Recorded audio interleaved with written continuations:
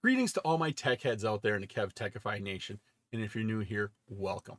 In this episode, we're going to look at network representations and topologies.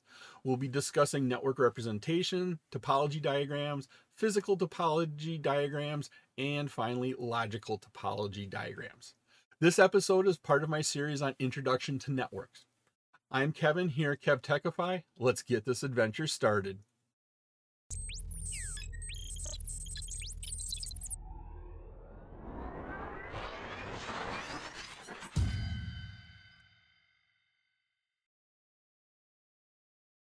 When we talk about network representations, we're talking about these symbols that we use when we draw. Network representations is when we're talking about how we draw our networks typically. How do we describe our network to other people? Typically it's through drawing. And when we have these drawings, we use symbols to identify that. In the next couple of slides, we're going to show you some commonly used network symbols to draw our diagrams. But there's one thing we need to talk about first. That is what this NIC is. A NIC is a network interface card. So this is where the network connects into your end device, connects in your PC, into your server, into your phone. It could be a physical connection, it could be a wireless connection. However it connects in. Now, on that network interface card, there's two parts to it. There's the physical part. That's where the cable gets actually plugged into it. That's where the wireless signal gets transferred into a signal the computer can process.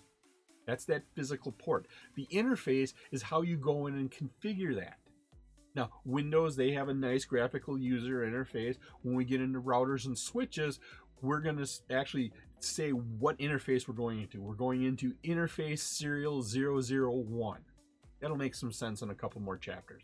But that's what we're doing. The network interface card has two parts to it, the physical part and the interface, the software part of it. Now, as we get going, a lot of people typically use the term port and interface interchangeably. They typically use that. I'll be guilty of that. I'll say interface, I'll say port. What I'm talking about is a lot of times those interchangeably. I'll make the best effort I can to do that. Now, one other thing to pay attention to before we leave this. When you say NIC, please don't say NIC card. You'll get laughed at in an industry. Why will you do that? Let's say the acronym out and then put the word card at it. So if you would say NIC card, what are you actually saying? You're saying network interface card. You're repeating card twice. Do yourself a favor. Don't say card at the end. These are some of the symbols I talked about when we draw our diagrams. We have the end devices, we have the intermediate devices, and we have the network media. All things we've talked about previously in this episode. But thankfully, a lot of these sort of look like what they represent. Take the desktop computer, for example. Desktop computer does look like a desktop. I mean, it's not a perfect representation, but it's there. Laptop, you can pretty much pick that out. Printer, IP phone. You notice it's more of a square one. They do have a traditional phone, the old dial-up, where you actually have to get into the cell phone company. It does look like a more chunkier, taller one. Got a wireless tablet. And of course, this being a Cisco class, we do look at Cisco telepresence. We mentioned that in here.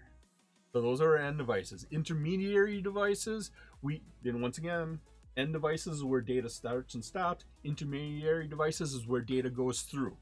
We do have some of these. You will probably have to commit these to memory as we get into it, but this is our wireless router here. You can think of this as an access point that turns the signal from a wired connection into a wireless connection. LAN switches we use on our local area network to connect up lots and lots of devices to it. We also have a router here, routes between networks. We have our network media. Once again, wireless media here. What that is the radio signals going through the air. LAN, notice it's a straight black line. That's typically what we identify as a local area network. This is that Ethernet copper. Down here, this is a WAN connection. I typically refer to it as a red lightning bolt. Different terminology. You'll need to go in and probably memorize some of these. But as we work through this and through these episodes, you'll be more and more familiar with them. Now, we do have two types of network diagrams that we're going to be talking about. First one is the physical topology. This is how everything is laid out. You could think about this as like a street map. You unfold that map, you look at it, it tells you exactly where everything is. That one town is 72 miles from another town at a northwest direction. It gives you exactly, it shows you exactly distances and proportions. One town is 72 miles, while another town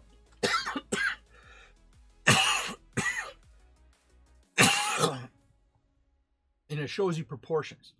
Now, one town is 72 miles from you, another town is 140, it'll be twice as far. It'll show you. For networking, a physical topology shows you how the wires are ran. It'll show you that the wires are ran up the wall, across the ceiling, across the hall, down the hall, makes a left, and then into the data center, down into the data racks, and connects into the servers. It will diagram all of that for you. And so when we see our physical topology here on this diagram, notice these are actually representing where these wires are running. And so this wire is running from here to here, and notice it has locations. It says this is in rack 1, shelf 1. It says that this is in server room 2158. Then we look and see, oh, over here is we have a bunch of switches. These switches are all in room 2124. This switch 3 here is in rack 1, shelf 1. And you can see exactly where everything is located. This is the physical map, the physical topology of it. Now, going on, the second diagram we have is the logical topology. This is how everything is grouped up together. This would be maybe saying, okay, out of your town, you go and you head north and you drive 50 miles to the first town. Then after that second town, you head east and you drive 200 miles. But when you draw it, the towns look like they're the same distance apart and maybe even in the same direction. This is a logical, these are the step-by-step directions for you. Here with our logical topology, notice instead of having a room here, we have a network. So network 192.168.10.0, it is this, and all of these devices are included in that network, regardless of where they're located. Now, these being servers, they were all in the server room, but now look over here. Remember these switches here? These were all in a room. All three switches were in one room, in one floor, one location. Now they're different.